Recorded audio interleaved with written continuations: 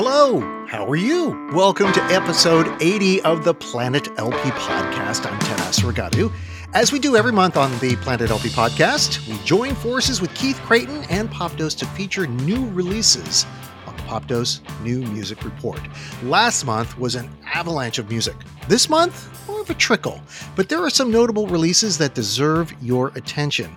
We'll also talk about some reissues and even tackle songs from Prince's vault of music that his estate is putting out there into the world. Follow or like Planet LP on social media. We're on Threads, Groupie, Facebook, Instagram, and Twitter. I have a few standalone Planet LP videos on YouTube too. You can subscribe at Ted Asregadoo. And you can always email me at ted@planetlp.com. Subscribe to Planet LP on all the usual podcasting apps, or just go to planetlp.com and have a listen there. Time now to dive into some new music.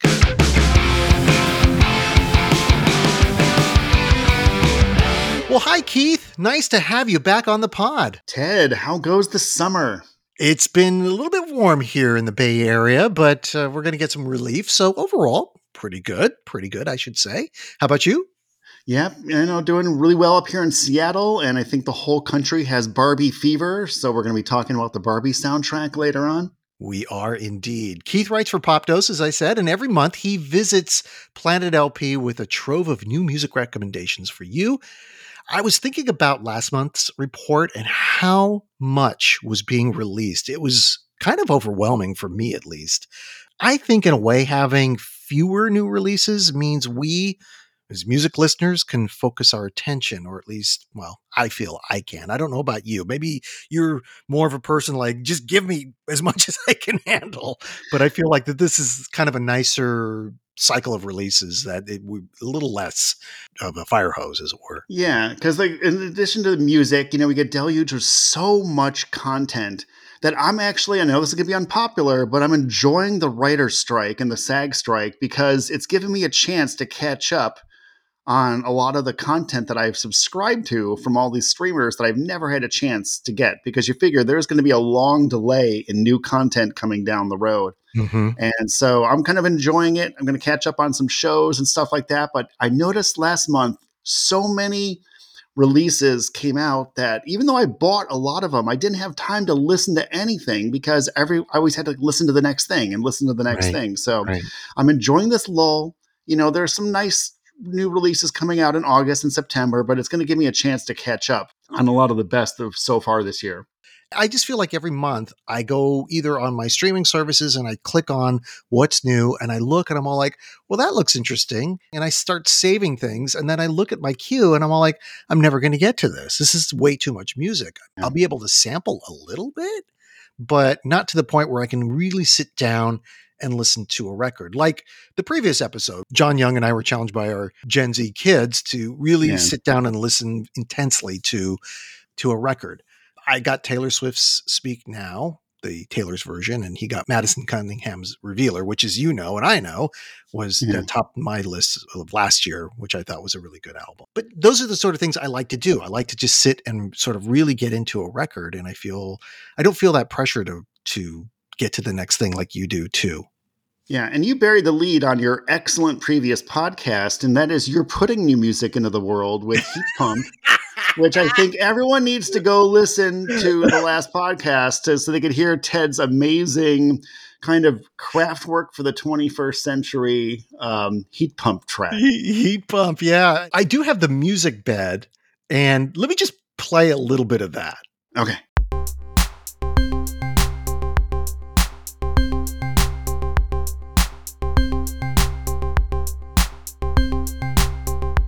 I love my little heat pump.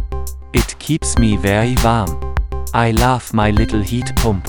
From dusk to dawn, my little heat pump. It's my only friend. My little heat pump. With me until the end.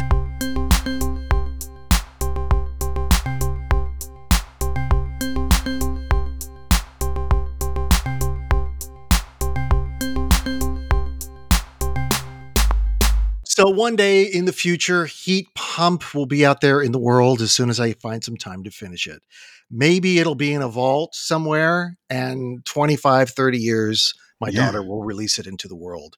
Speaking of vaults, We Yes. have our friend Prince has, I don't know how much music he has in there. You might know, but it's a Oh, yeah. lot, right? And his estate's been releasing tracks here and there. So do you know how much music is in Prince's vault? There's a couple of people who do, and they're the ones that were kind of like the loyal fans that have been now in charged with kind of cataloging and appreciating everything that's in there. So they know, at least more than 1,000 fully finished songs. Really? And I've read Wow. more than a dozen books on Prince. As you know, I wrote for ultimateprince.com Mhm. originally. Diffuser, the website, we did the 365 days of Prince in 2017, where every single day me or one of the other writers on staff fully went into a track either from his released catalog or from the vault, to kind of analyze and get the whole story, the kind of the talking history of the song. Mhm. And a lot of the tracks we covered have yet to still come out, because I have probably a good 40 or 50 full length CDRs filled with unreleased tracks that have been circulated wildly. And people always ask, well, how did you get these? And as you read the books, you realize when Prince was recording, usually at the end of a session, he would have his engineer dub a couple of cassettes of the day's session, Mhm. and he would hand it out to members of the media or to the band to learn, to get feedback, that kind of stuff. And so those cassettes then started working their way into the bootlegosphere. And you could always tell the quality of a bootleg as to how close to the original source cassette it was, because some you could tell were copies of copies of copies of copies, and they sound really muddy, but other ones sound as if you're in the studio with them. There's been a lot of these tracks surfacing over the years, and then since Prince passed, the estate has put out a lot of them as expanded editions. So these are the bonus discs, especially most notably on the 1999 and Sign of the Times, which dedicated several discs to fully produced gems, like absolute gems from the vault. Prior to the label kind of signing off, where Sony Music is now in charge of most of the estate, Warner Brothers is controlling just film related Prince albums like Graffiti Bridge, Under the Cherry Moon, Batman, and Purple Rain. Okay. So those expanded editions will still come from the Warner Brothers, and they have done an exceptional job in putting out those expanded super editions. Sony hasn't done anything to date. Sony is just re-releasing a lot of the kind of more fringe albums and putting those back into print on vinyl and CD, which is great for fans that missed it the first time around. But I'm really excited to see, especially in his Genius era, what some of the stuff is still going to come down. Finally, after years, the estate announced at the time for the big Prince celebration, which is done in Minneapolis around the time of his birthday in June, that they were going to release some new tracks from the vault. And it's been years since the Sign of the Times release, and so I was really excited for this. And then they put out two tracks. One is called All A Share Together Now, and the other one is another remix of Seven, from Mhm. Seven in E flat major. And oh my God, I was so bummed, And so it's like, this is it. Like, this is the big thing that they're releasing into the world. And so we're going to talk about these particular tracks and why it's just such a buzzkill in terms of knowing how much great stuff is still in the vault.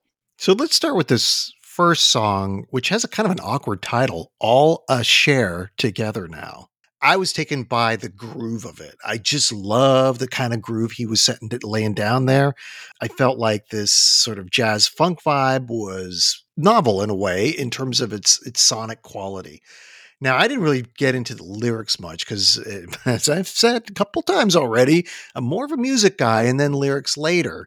So I didn't dig into the lyrics, but you did. And actually, because you've written so much about Prince, you know some details of his life and why the lyrics that are expressed on this song don't really match up to his lived experience and what he has said in public. So let's sort of start with lyrically what you had problems with. Yeah, and this isn't going to be a big Prince flame piece, because I've dedicated most of my life to Prince fandom. I Mhm. completely love the music that he's put out. I've dedicated huge shares of, buying everything he's ever put out on vinyl, on cassette, on CD. But the thing is, when you really look at someone's full body of work, you can appreciate where their genius era was, where they kind of fell short of expectations, where you don't vibe with a particular piece of music. I'm not one of those that views Prince or any artist as a deity, meaning they're immune from criticism. Everything they did was perfect. Everything is above criticism. And then if you do criticize either the artist or the art, that somehow you're sacrilegious. And we see that a lot with everyone from fans of Bob Dylan to Beyonce to the Swifties with Taylor Swift. And even Kanye West, until he made it so hard for you to kind of stay on his train. Yeah. But it used to be, if you doubted Kanye West's artistic genius, you just didn't get it. And the fans would come after you.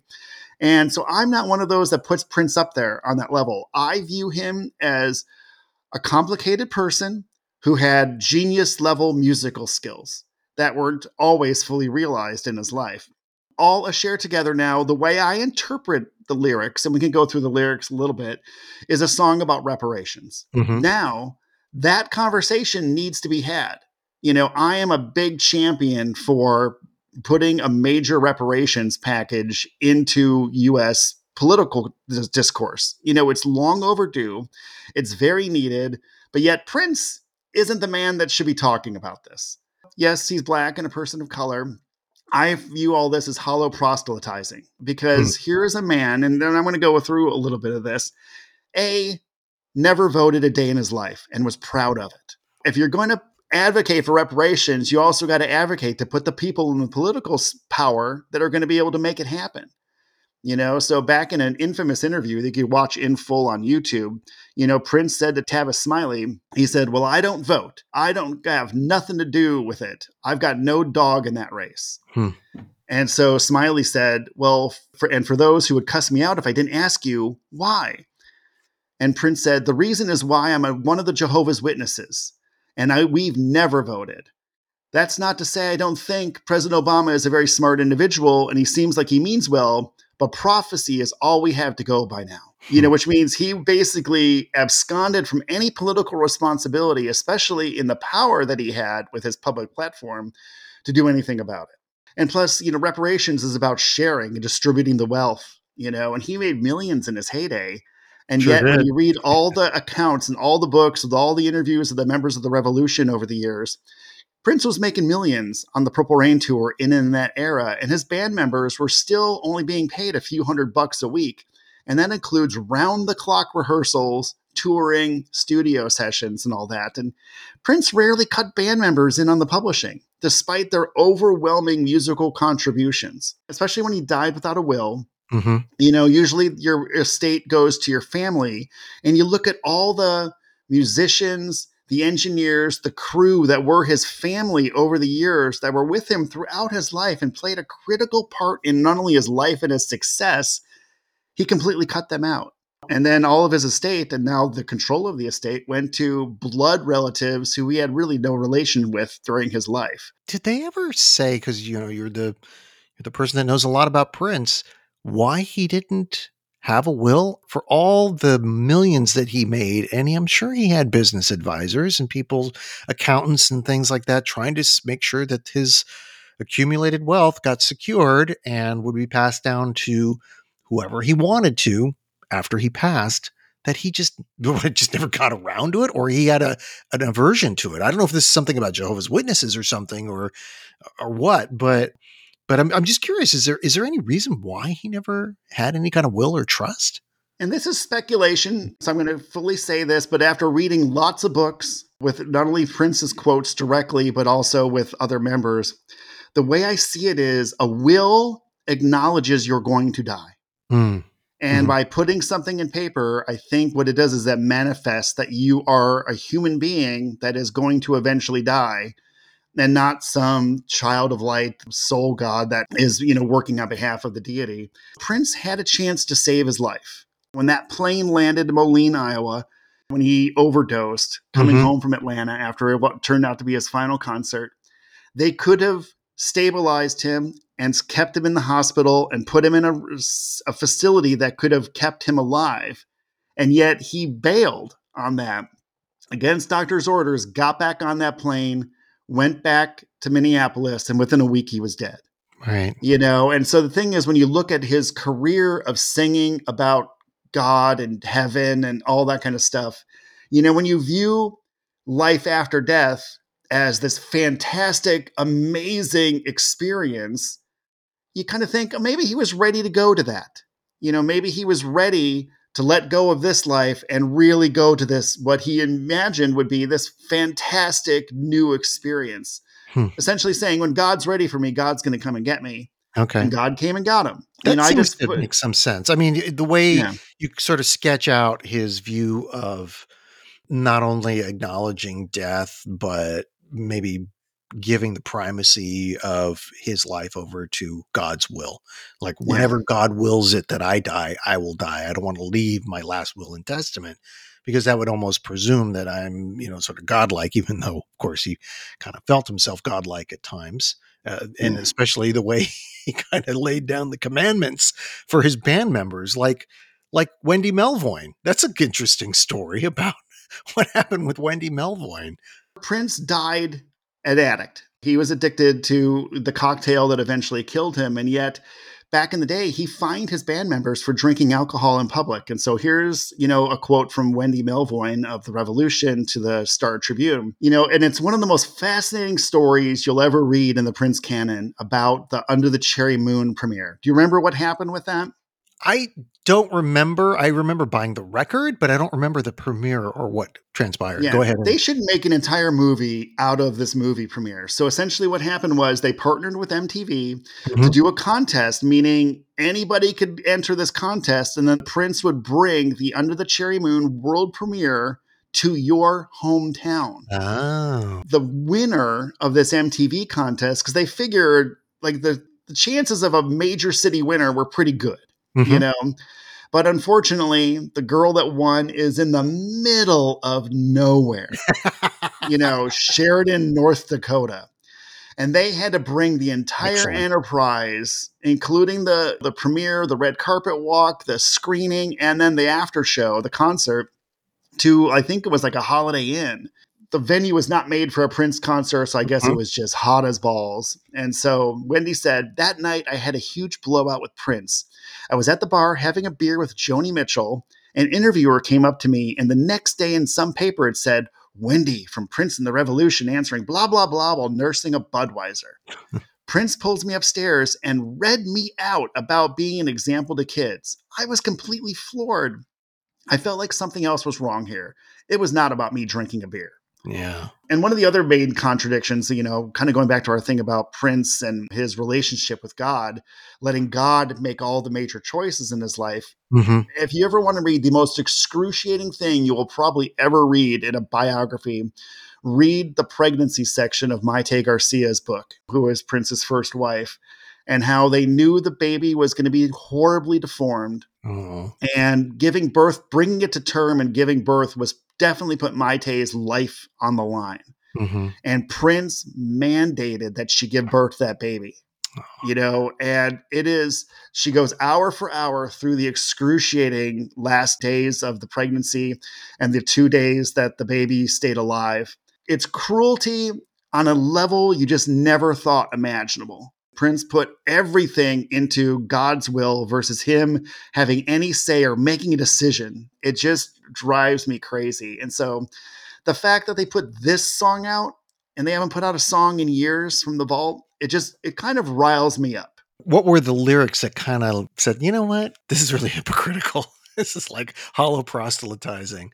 Yeah, so he sings, wealthy and wise and stronger still, no generation taking more than their fill. So he says, no generation taking more than their fill, really riled me up about how he had all that income and didn't share it with anyone in his band. Then he says, the debt of the ones before us must be paid, all a share together now. Now, I have a problem, but I'm white, so I'm not going to go too far into it. But the fact that he sings all a share together now in a dialect, which to me seems more minstrel era, and it wasn't the way he talked, seems like he was really going out of his way to appeal to a black audience here.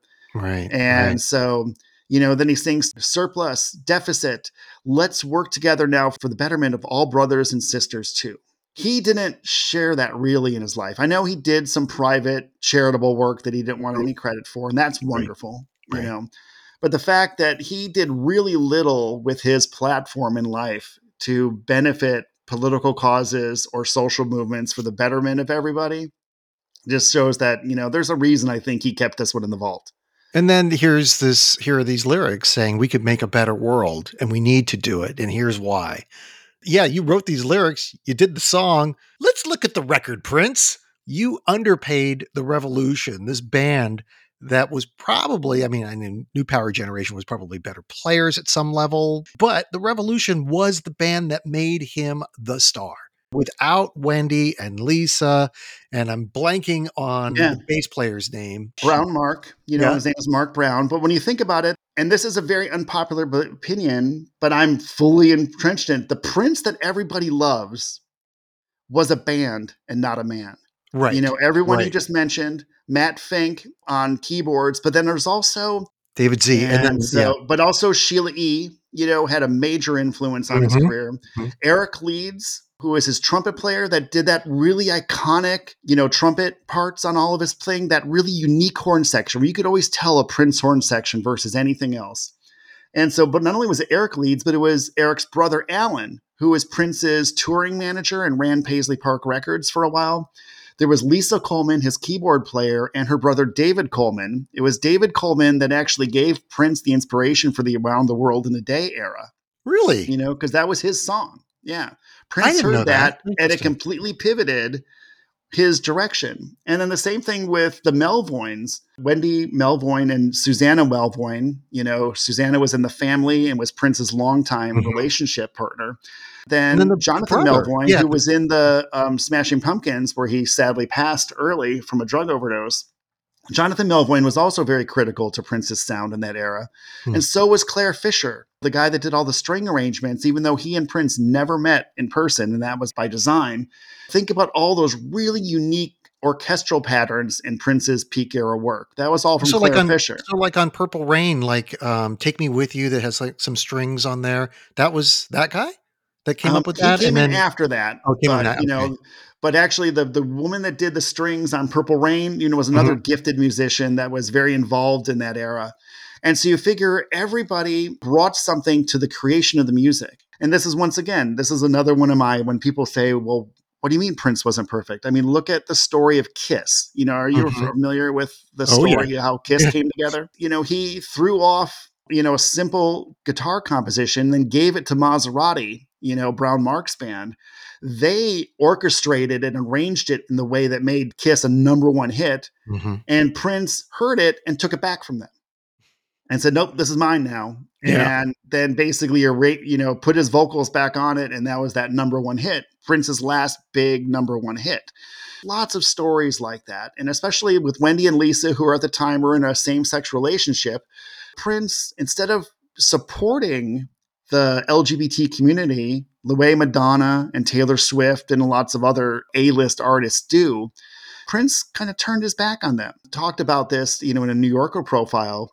He said, same-sex marriage was all about the Democrats' notion that you could do whatever you want. And then he said, God came to earth and saw people sticking it wherever and doing it with whatever, and he just cleared it all out. He told the magazine. He was like, enough. And I think he was talking about the AIDS epidemic. Oh. And so it's just one of those things where he was a man of many contradictions. It doesn't mean he didn't put out some of the best music to ever be recorded. That is definitely sealed in his legacy. But the fact is, okay, there's so much great more stuff to be mined from the vault, but this clearly isn't it. Well, as they say on that Hulu series, The Bear, yes, chef. I agree with you. Everything that you've said, I think, well, one, I didn't know a lot of these nuggets of information. I had no idea that I'm a Prince fan, but not like you. I mean, you are like deep, and you have the receipts to prove it too, that you've bought a lot of this stuff over the years. So it's great to hear about the contradictions of the man. But I like what you said.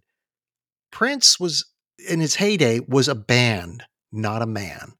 Yeah. Without that band, he wouldn't have had those, what they are now, those iconic and classic songs, because it took all those people to bring that chemistry, if you will, of the band to make that sound. Without it, it would just be like oh, that's an interesting demo. If it was just you just hearing him in the studio demoing this out. So there was that scene in Purple Rain where he was angry at Wendy and Lisa for trying to come up with like what ended up being the opening riff of Purple Rain. It seemed very biographical at the time because they were just sort of like, you'll never use our stuff. Never. And then at the end, of course, he uses it and he writes this wonderful anthem and people are crying and even the time is just like, yeah, we can't compete with that. So yeah. And it's a shame that he didn't apply that to the rest of his career. I think what happened was, and there's lots of documentation in the books, that he saw rivalries with his own creations, whether it was the Revolution or it was the Time. So then he went away to sabotage that, so 86, 2 years after the peak of Purple Rain, the Revolution falls apart. And there's plenty of books that tell all these amazing stories from that. But it's a shame because especially on the Sign of the Times Super Deluxe Edition, you can hear Wendy and Lisa's contributions where they take a raw track that Prince gave them and then turns it into something truly spectacular. And then when he jettisons all their contributions and the third versions of these songs, like Witness for the Prosecution, is a perfect example, it's very plain and boring once he gets rid of their contributions. So I always viewed Prince as a prism. By himself, it's a very beautiful piece of glass. But when light shines through, you get rainbows. And so to me, the light was the Melvoins, the Coleman, Sheila E., everyone we talked about, including engineers Peggy Leonard and Susan Rogers. Yeah. On the production side, you don't have a good album unless you have really good technical people who know what they're doing. Instead, you have a muddled mess. Like we've gone through some of the sonics on albums that song-wise, pretty good. But then once I don't know who they got to produce this thing or what choices were made on the technical side, it doesn't sound so great. Go Bordello, yeah. There we are. Go.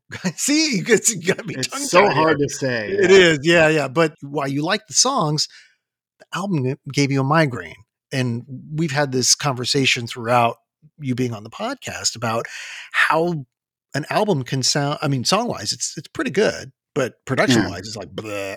And that's the thing about Prince's music is that when he had all the right elements together and all those people had the contributions and did their jobs and did it well, boy, was it magical. But the minute he starts becoming more controlling and saying, no, you do this, you do that, it just sounds like, it's all right.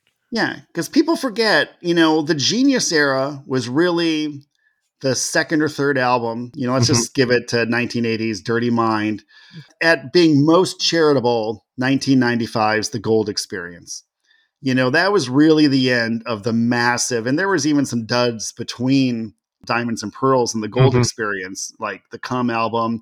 I'm not a big fan of the Symbol album, even though there's some really good singles from that.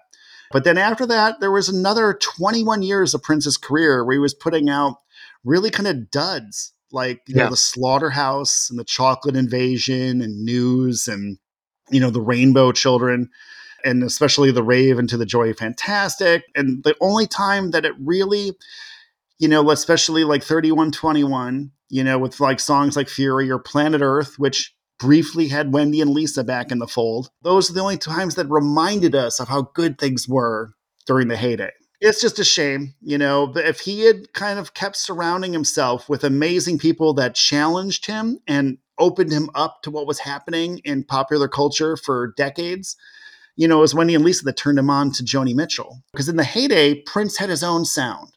And for the rest of his career, he was chasing trends like hip hop instead of just blazing his own trail the way he did. And to me, that's where his legacy doesn't really live up to the full potential that he could have had while on this earth. I think we can kind of sum up these vault releases and after his heyday in the title of the second single that was released. And it's not necessarily 7, it's the E flat major. It just sort of flattened out.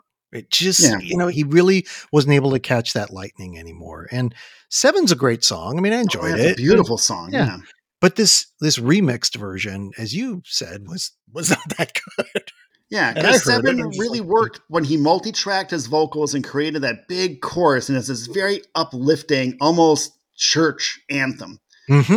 when that chorus hits. And it was beautifully produced and all that. And then they did lots of like more hip hop funky remixes. And then this one just takes all the joy out of the song. And so they say there's a big announcement coming in August. So maybe on the next podcast, we'll be able to talk about it. And I'm hoping that it's a, expanded deluxe edition of the Parade or the Around the World in a Day albums. Those would be really great because especially when you read Dwayne Tudall's books that chronicle every single day in the studio Prince spent in that era, there are so many amazing songs that have yet to be released from that era. So I'm hoping that's what they're going to release, but I'm not confident. If they just release more from this era, not too excited about it. Okay. And I think that we're going to close the vault door on that. So let's just close the vault.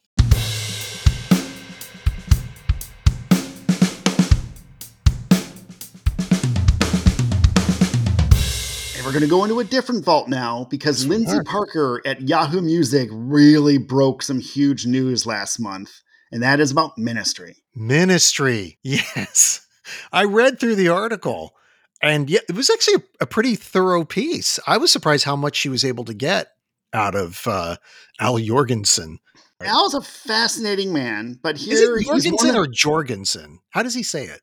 I think it's Jorgensen. Jorgensen? But it might be Jorgensen. Yeah. I have no idea. It's one of those things where you never vocalize it that much. But, I'm a huge, huge, huge Ministry head. I just thought it was so great in Lindsay's interview that Al was really unaware of how beloved his With Sympathy album is. He explains in detail how he was, at that point, flat ass broke, needed the money. Yeah. And so when Clive Davis and Arista come along with a big truck of money, he delivered the album they wanted. Very danceable, new wave with a little ripple of darkness in it, was selling really well. And that's what they wanted.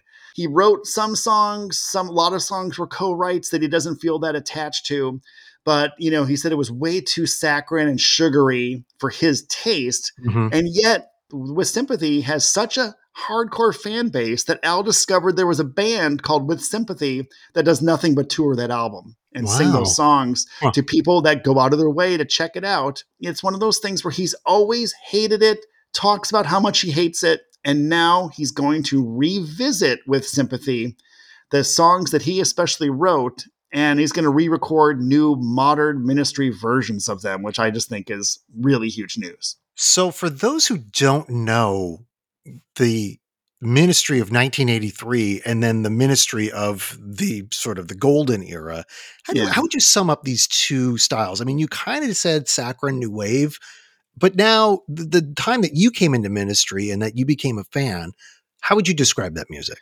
So it's really interesting because the With Sympathy album was kind of wedged into his Wax Trax era. Now, there's an amazing box set that's still readily available called the Trax Box from all of Al's side projects, like Palehead, Revolting Cocks, early Ministry stuff. So he was really a pioneer in what's now known as industrial. Still danceable, but very post-punk because it sounded like a lot of machines. Like you could hear factory machines and a lot of the rhythms that kind of come up. But it's a very heavy sound, right? Just very like visceral, and it hits you right in your solar plexus, just like boom. And sample heavy and really using synthesizers and computer processing to turn samples into something unusual, rhythmic sounds and stuff like that. So Front 242 was really kind of like the big pioneers of this. But, when you hear the Trax Box, I mean, he was just the same thing like Prince in this, just everything that was coming out of his imagination was just landmark and visceral and exciting. And not a lot of it was commercial. But it definitely found its home on college radio and in clubs. But he was flat ass broke. And so he then puts out this very polished pop record for Arista. And then I'll never forget where I was. I was in college when the follow-up to With Sympathy finally came out, and that was Twitch. Twitch was a dramatic shift, really kind of, because at that point I hadn't heard much of the Wax Trax singles and all that. So Twitch was a very, very aggressive record. And then when The Land of Rape and Honey came out, it was like, oh my God, put industrial into like a heavy speed metal kind of vortex and mish it all together. Because unlike Metallica, you could still dance to it. And so then, he had his kind of his heyday era with The Land of Rape and Honey, A Mind is a Terrible Thing to Taste, and Psalm 69, The Way to Succeed and The Way to Suck Eggs, which are just absolute genius records. They're visceral, they're scary as hell. You could dance to it, so well produced. And then after that, he then for the last 30 years, all of his albums have been kind of the same. Overproduced, way too much going on in the mix. Every album has a pun as the title. And, some are good, some are bad, but nothing kind of hits back to the majesty of those early, Warner Brothers records. And then also the Wax Trax era stuff. So, Al now said Ministry at best has a couple of albums left and a couple of years left. But remember, he also, back in the day when I lived in Chicago, I think it was Wednesday nights, he would spin country music at a little place called Crash Palace in Chicago, and under the name Buck Satan. And he kept threatening to put out a country record under the name Buck Satan. That's funny. And then he finally did. He put out a country record, but it was definitely a Ministry country record. Mm-hmm. It was very overproduced. It was very much a metal band doing the country sound, but it's still a very enjoyable record. But I would love to hear him do a completely stripped down country record. At the Bridge School benefit back in the early 90s, he did a full acoustic concert that you can find on YouTube. And the one track that made the Bridge School benefit CD was their cover of Friend of the Devil by the Grateful Dead. Yeah. And it's acoustic. It's melodic as hell. He sings. And you forget this guy can actually sing when he's not screaming and overprocessing his vocals.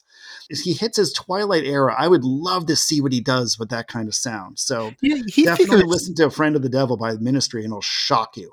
So he's saying that he's planning his retirement. He's going to wrap up this stage of his creative career with Ministry. And so now he's going back to this 1983 album. The song Revenge was probably the most popular off that album. If you listen to that record, it absolutely sounds like from that era. It's very synth pop, Depeche Mode in a way. It's fine. It's kind of like, oh yeah, this sounds like high school to me. It doesn't sound that out of place, but there's nothing that really stands out as genius pop. Like, he's certainly capable of doing things that strike a chord, but I was listening to the record and I thought, well, maybe the reason why he didn't like it is because he was being forced into a sound that was commercial at the time. And he really thought, okay, I did it for the money. That was obvious. I was living in this horrible, as he called it, a squat.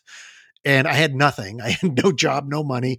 Here comes Arista Records saying, we want you to do this record. Oh, by the way, we will tell you what to wear. We will tell you which tracks to do. We will tell you everything. And so it comes out of a place where he had no control over anything. So for an artist, that's obviously a huge thing.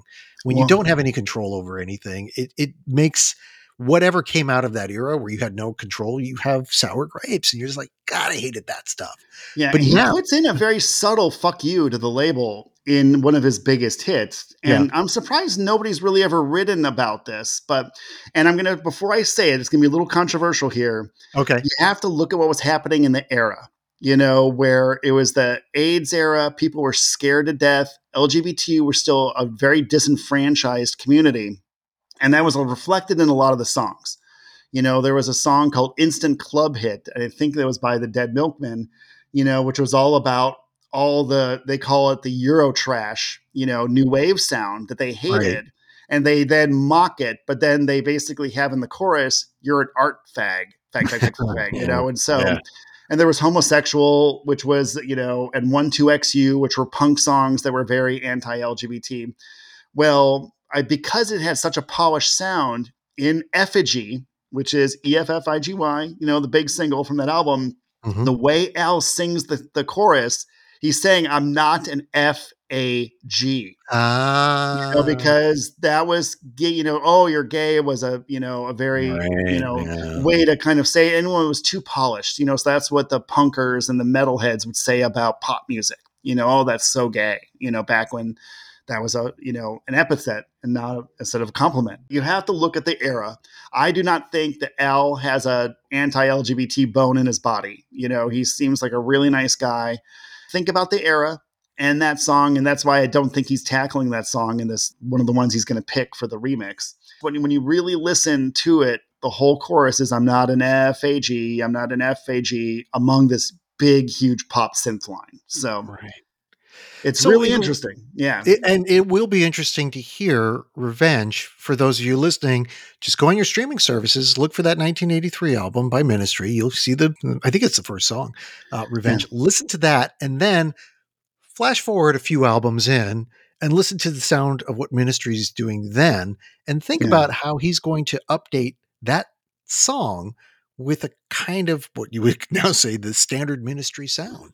So I don't know if he's going to do that. He's talking about it in this Yahoo Music piece that, oh yeah, it's going to sound like Ministry, but it's a pop song. It's a pop song. We're going to do it as a pop song. So I hope it has the same pop feel, but just updated with the Ministry sound. So we'll see how he sings, because he sings very industrial. So, and he's warming up to his legacy, because when Industrial Accident, the rise and fall of Wax Trax Records, that documentary came out, he toured briefly just playing the Wax Trax era stuff. Like Halloween Is Every Day, stuff like that. And so he's realizing he has a lot of gold in that Wax Trax era. Mm-hmm. So I could see him kind of revisiting this. When you think about it, his heaviest album, the Psalm 69, was also his only, as far as I know, top 10 record. Jesus Built My Hot Rod was on it. Yeah. New World Order, which sampled George Bush. It's just a really heavy record. I think my personal favorite, though, is the Mind Is a Terrible Thing to Taste record, just because Burning Inside, there's some just really amazing stuff. And so I'd love to see, even if Al retires Ministry, I think he still has a long career ahead of him in terms of what he can do. Well, as we pivot to a band that seems to be wrapping up their career, they are on the precipice of releasing a massive super deluxe issue, or I don't know what you call it, a reissue. It's just this package of just everything probably in their vault, and it's the Who. Who's Next? I think I bought this album like 4 or 5 times already, because they've done remasters, and I think, it's going to sound even better. But this one's paired with Lifehouse, and Lifehouse was the concept record that was supposed to be the Who's Next project, and it was this weird concept. Townsend has done demos for the entire idea. It just never worked. They had this idea that the audience would somehow influence the band. They tried to do this. It just didn't work. And so finally they just abandoned the Lifehouse project, took the best songs off of that, and made Who's Next. Put that out there. It is a classic album. There is no question about this album from start to finish. Probably doesn't have a bad track. But to me, I look at this as just another money grab by the Who. How many times do you have to own this record? So it's going to come with live recordings. Mm-hmm. You get the Pete Townsend songs for the aborted Lifehouse project. And I thought, didn't we already get this in 2000? There's a Blu-ray. Dump the vault. Yeah. It is. That's a perfect way to put it up. Dump the vault, everybody. There's a Blu-ray audio disc that was newly created with the Atmos 5.1 surround sound mixes of Who's Next. And there's 14 bonus tracks mixed by who else but Steven Wilson, the that go-to dude is guy. Busy. Yeah, I know. He's just busy. Every classic rock artist goes to Steven Wilson and says, "Can you make this great, better? Do something. Make it so we're like." It's almost like if you have this Steven Wilson stamp on there, they know that people are going to buy it. Yeah, it does. It sells. Yeah. And then there's this graphic novel that's going to be included of Lifehouse. So I think now there's a story that can be told. If you want to just, instead of parsing it together from the songs, you can, or piecing it together from the songs, you can actually read it in graphic novel form. So to me, this is just the Who securing as much cash as they possibly can for the Who enterprise and their descendants, and just cementing their importance in music history. But I don't really feel like they have to prove anything anymore. I mean, it's just like they're already cemented in music history as one of the most important bands that come out of the 60s and 70s. Yeah. By the time they reached, into the 80s and beyond, they were kind of like we were talking about Prince. It was like, there's really not much gas left in the tank. But I love Pete Townsend's music. I love his solo stuff. It's been very much a part of what I listen to today and what I listened to as a teenager. I don't really feel that this release is going to increase the stature of Who's Next. Maybe there's enough bloat in this that's going to satisfy people, but I honestly think that there's so much stuff in this that's just going to accentuate the right choices that they made in putting out Who's Next, because those are probably the best songs on. Yeah. I felt the same thing with the Tears for Fears Seeds of Love expanded box set, which featured a Steven Wilson mix. Yeah. Oh my God. The album is perfect. And everything that they put in as bonus tracks absolutely sucks. Yep. You know, it's like, why did they put this crap out? You see how they off key they sang when they weren't mixed properly. And so it's kind of like, yeah, sometimes the vault needs to stay closed. Yeah. I have to admit, though, that the Steven Wilson mix, which you can only listen to on Blu-ray, which if you have a decent sound system coming out of your television, you can appreciate it, but it does sound pretty good. He does accentuate. I mean, if you've listened to that record over and over, I have, and I'm sure lots of Planet LP listeners have too. You have it imprinted in your mind. You know exactly how that mix sounds. And then when you put on the Steven Wilson one, he does accentuate certain things that weren't necessarily brought out in the original mix. So it's a bit of a treat. It's not like anything revolutionary. And so we'll see what he does with Who's Next. Yeah. Do you know what the Who needs to sell this product? It needs you, Ted. Imagine if you produced with your amazing voice a late night infomercial, because everything is, but wait, there's more. Like you would have 3 bumpers there. You got the Blu-ray, you got the book, you get the bonus tracks, you know, and if you act now, you also get the book. Oh my God. I would throw in a juicer as well. And it juices everything from carrots. Look at that. Fresh carrot juice. Because isn't that the cover of Who's Next? Is that where they're all peeing on the wall? Yeah, but you know, the funny thing about that is that that's not even pee. That they saw that little obelisk there and they're all like, you guys, why don't you go pee on the wall? And none of them could make the magic happen. So they just took bottles of water and sort of chucked it on the wall. And then says, that's news you can use. Yeah. Yes. There's some Who news that you can use. There you go. Let's move on with down the list. We've got some new stuff, actual new stuff coming out here. So why don't we try to do 2 minutes per track or album, if that? Okay. Sounds good. Okay, here we go. We're in the gumball machine. Okay, the first one up, The Ballad of Darren, Blur, brand new album, first one since The Magic Whip in 2015. To me, this is magnificent. This is also the reason some critics are having problem with it, because it sounds like classic Blur. To me, it's the best end-to-end album experience since Parklife. You know, all their albums have a couple of really good singles. You know, but this one really plays nicely end to end. And the deluxe version I got on CD has a couple of bonus tracks, which I think are essential to the mix. You can get that on Amazon or at your local record stores. Highly recommend it. But this has been a big year for the guys in Blur. Graham Coxon has his Wave album that we talked about, I think back in February. And then in May, there was the new Gorillaz record. The funny one about this, The Ballad of Darren, when you look back at the early Blur records, it was all these snot-nosed kids making fun of suburban adults with responsibilities and big houses and all that. Guess how old they are now. Yeah. And they're very aware of it. Oh my God. Contradictions. And so I highly recommend The Ballad of Darren. It just plays like, it reminds you of how just when everything is working in that band. You know, in terms of the production, the performance, the lyrics and everything, when they're really hitting on all cylinders, Blur is just unparalleled. They're in their mid-50s now, right? Mid-50s? Exactly. Yeah, just like we are. And so Pulp also reunited for the festival circuit, but we're not getting a new Pulp record that we know of.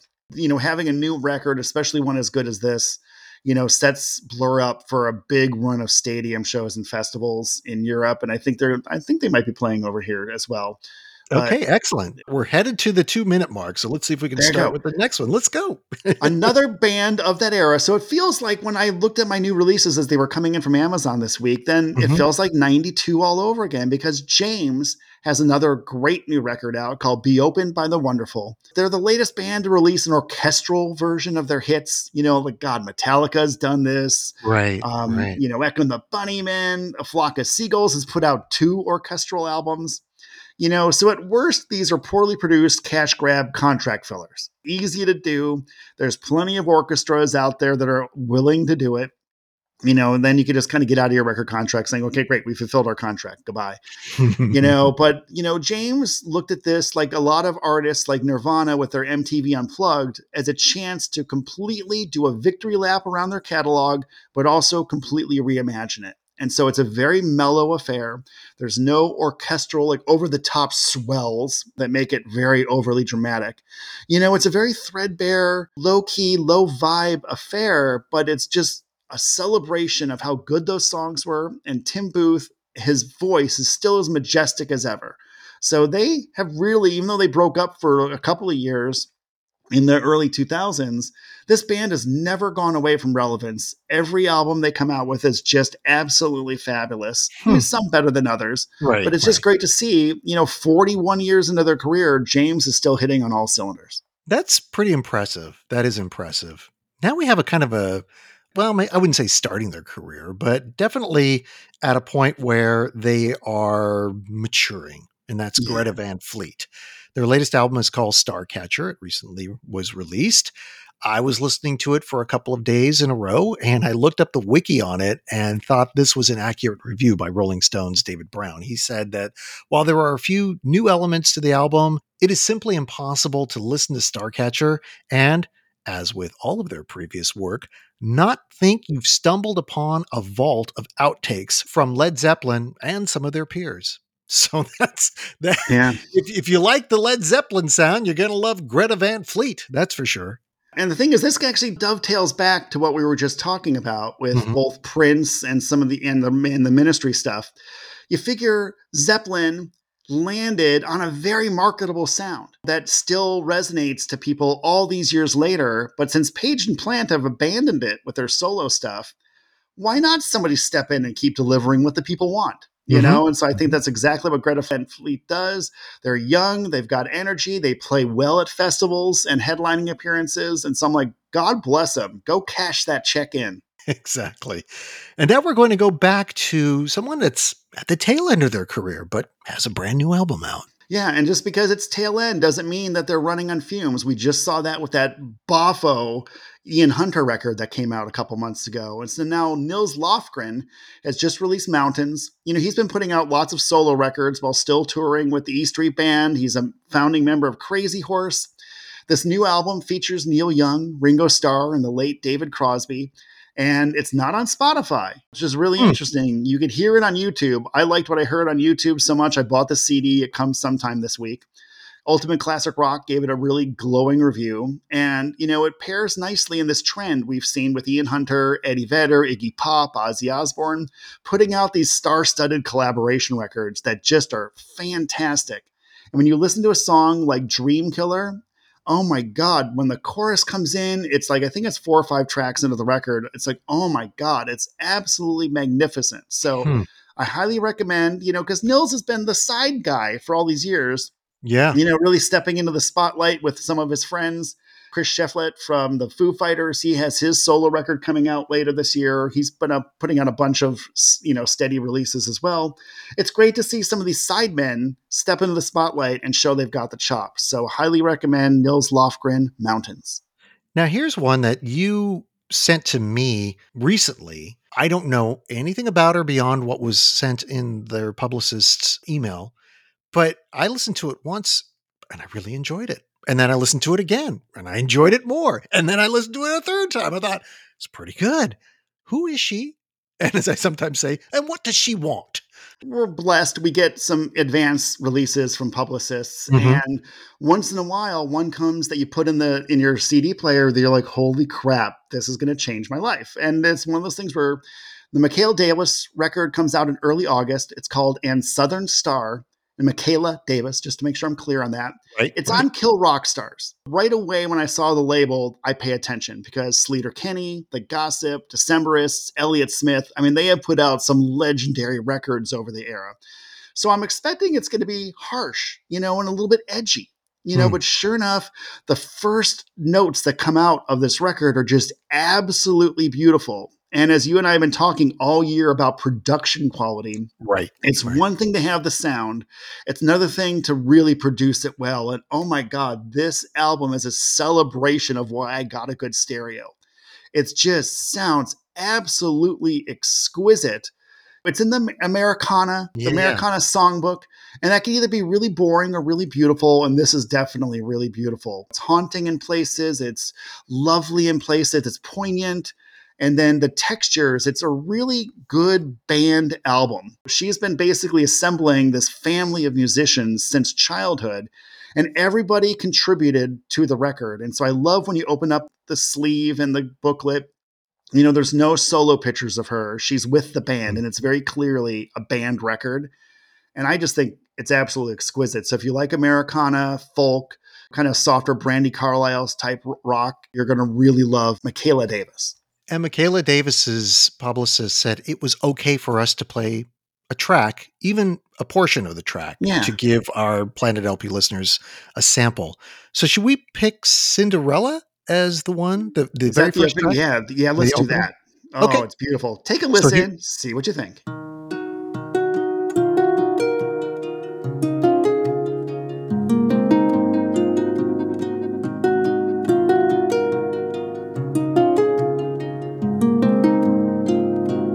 Pick your dress up from the tailor.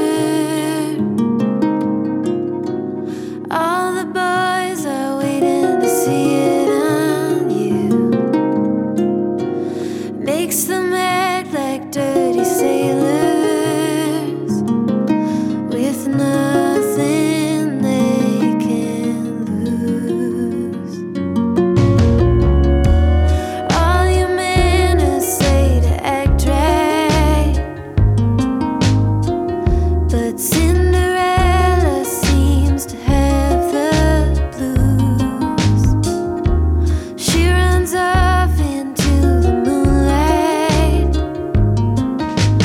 wearing one glass shoe. Go find another wife, for she won't be true. You're still so young and bright. Go and find somebody new. Go and find somebody new.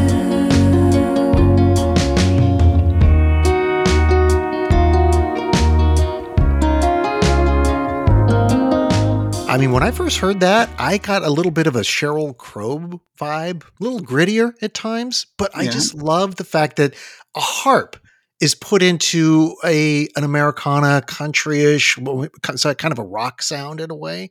Yeah. And she has a really pleasant voice. It's very ethereal at times on the record too. So that's one to put on your list, folks, when it comes out. Michaela Davis, and the album title is And Southern Star. So as we pivot to the next band, I know nothing about them. Okay, these two are going to go back to the 80s, and they're a hot tub time machine and kind of mine all that early post-punk sound that to me is just so captivating. If you like stuff like Primal Scream, Joy Division, New Order, Lush, The Chameleons, even 90s stuff like Hum and Smashing Pumpkins, you're going to really love Waves Crashing. Waves Crashing, yeah. From Olympia, Washington, so Olympia has given us, Bikini Kill, The Gossips, Sleater-Kinney, some of those bands we were just talking about on Kill Rock Stars. But oh my God, yeah, it's really well produced. They've got a ton of stuff that you can get dirt cheap on Bandcamp. What I did was I just bought everything on Bandcamp, downloaded the high-res files, and created one full-length CD that has their one-off singles and then their 3 EPs, The Viewing, which is the latest, High Low, and Sea of Wires. And oh my God, it is just really beautiful stuff. Hits that nerve. I think you were talking on the last podcast about how we kind of gravitate to sounds that we listened to that formed our being in childhood. Yes. Yeah. When we were like roughly between 12 and 25, this is sort of the sweet spot of being open to new music. But John Young mentioned that he grew up in a certain era of the 70s, was framed by AM radio.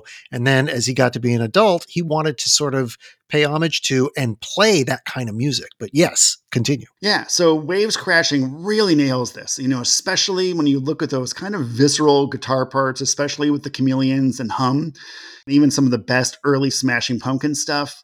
Like that's what resonates throughout all this, So I really love the entire Waves Crashing catalog you can get on Bandcamp. And then there's another one. It's a band out of Philadelphia called Corinne.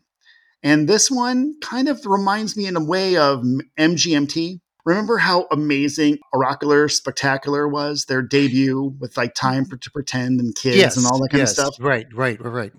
I mean, I'm saying right, but there's probably people out there like, who, what, where? Oh my God. Yeah. Look it up. MGMT's first record, the one that everyone loves, the one that they now distance themselves, kind of like Al Jorgensen does with Sympathy.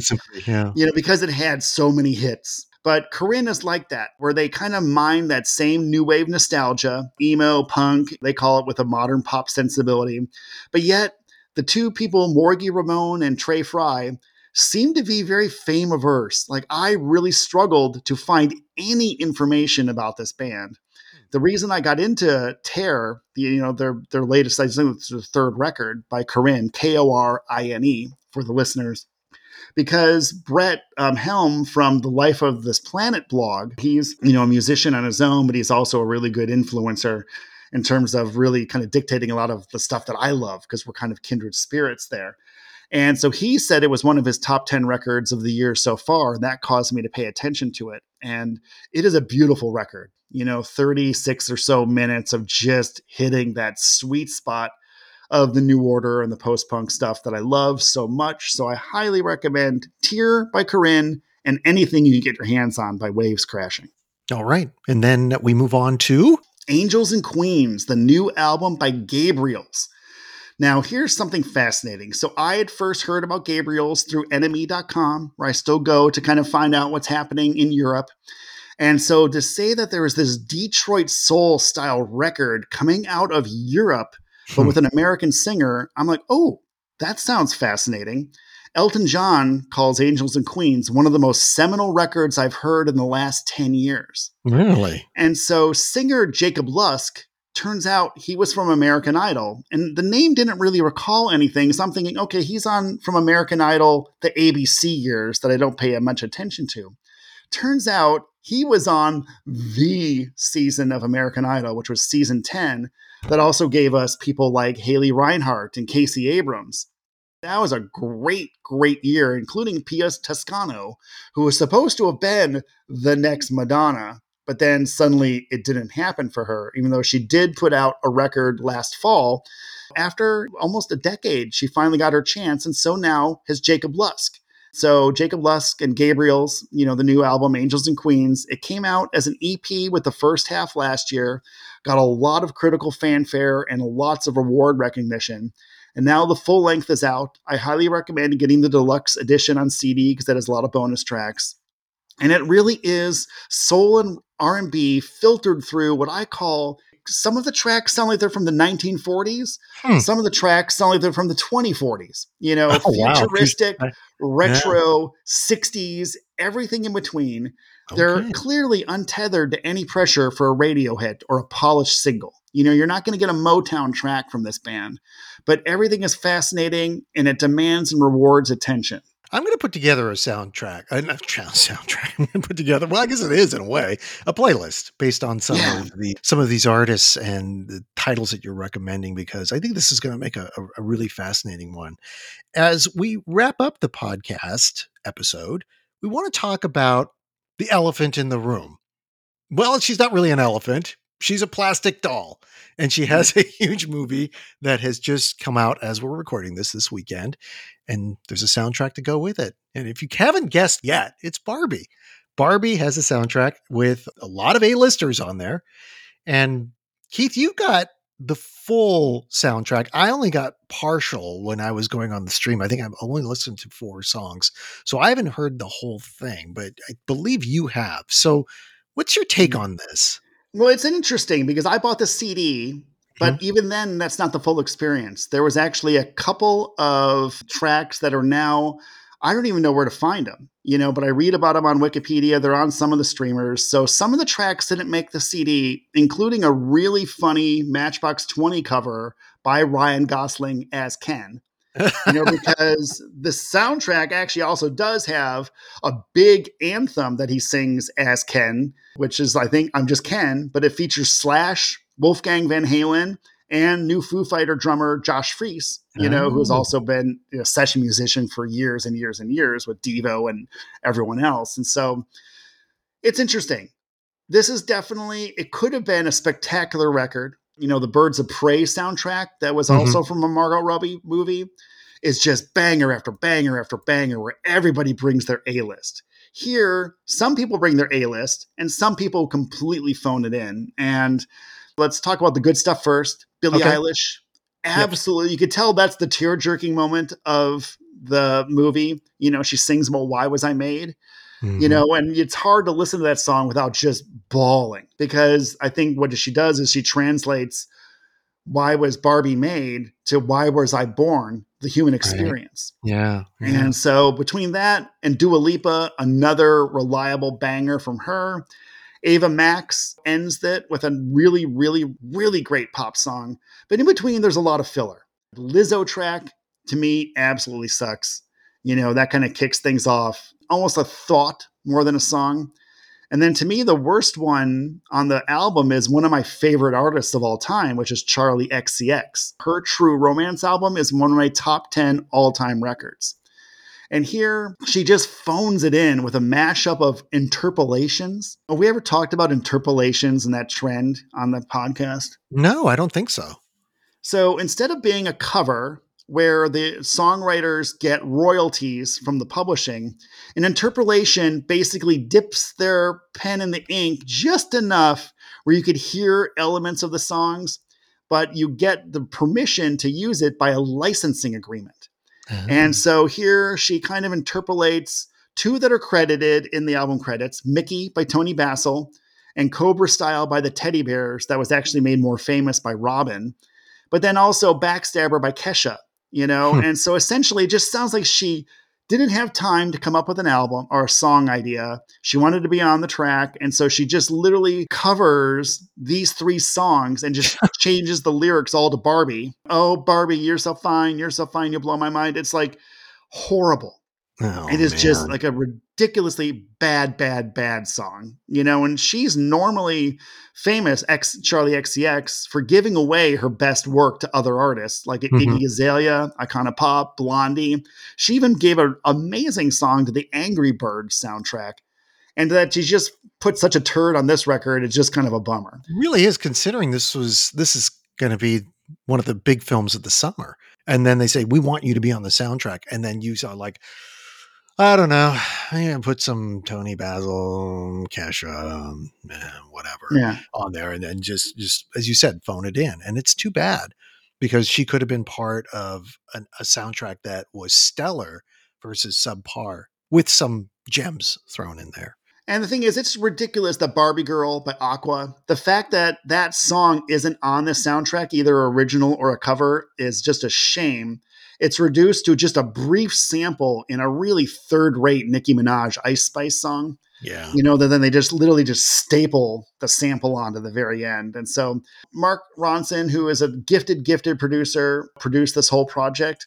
And so, there are some really good bangers that make it a worthwhile investment of your time to find them, but you could boil it down to an EP versus an album. And the digital version also has a Brandi Carlile cover of the Indigo Girls, Closer to Fine, which is lovely, but completely inessential. And then thankfully, there actually is another track that's only on digital that, thank God, was left off the CD, because it's just got to be one of the worst songs I've ever heard in my life. What is that one? It's called Barbie Dreams by 50/50 featuring Kali. And oh my God. Yeah. How many eyes are on Kali? Is that 3 or 4? I think it's 3. Oh God. Kali! Like, there are some ridiculously saccharine Barbie cartoons that are on the streaming platforms that my daughter loves. Well, she did love them. where they're just so saccharine and white as can be. There is not a character of color to be seen in these things. And it's all about Barbie's fabulous life in Malibu. This is what that song, Barbie Dreams, seems to be lifted from. Oh my God, it's just revolting. So thank God they left it off the CD. I may have had to use the CD as a coaster, but there's some other good stuff in there, so I would like listen to the Ava Max, the Billie Eilish, and the Dua Lipa songs are great. I think Tame Impala and Gail, who has that really awesome ABCDEFU song. Right. Yeah, that your I daughter think was the Gail into at song the is a beginning. cover of the Red Hot Chili Peppers, but it's completely forgettable. Gotcha. Okay. So Barbie's a hit and miss, even though the film's going to be a hit. The soundtrack, maybe people were like, no, you're wrong, Keith. You're wrong, Ted. This is the best soundtrack ever. I think the movie is going to be a big hit. I can't wait to see the movie. And also, I think the people behind the marketing of the movie need to win all the awards. Like, to me, it's the best marketed movie in the history of movies. When you look at the PR, the social media, the advertising, everything they've done to build momentum for this over the course of the entire year, it should just win every award in marketing. They still do marketing awards? I'm sure they do. Right? I think they do. So I hope they win everything. So that kind of wraps up. So I guess we'll be back in August. We're going to talk about the Hives are coming back with a new record, Public Image Limited. So we're going to have some good stuff in August. Absolutely. And thanks, Keith, who comes on this podcast with his great work, providing us not only with new music recommendations, but insightful conversation. I hope you enjoyed it. And that's a wrap for now. I'll be back soon with more music talk right here on the Planet LP Podcast. So long.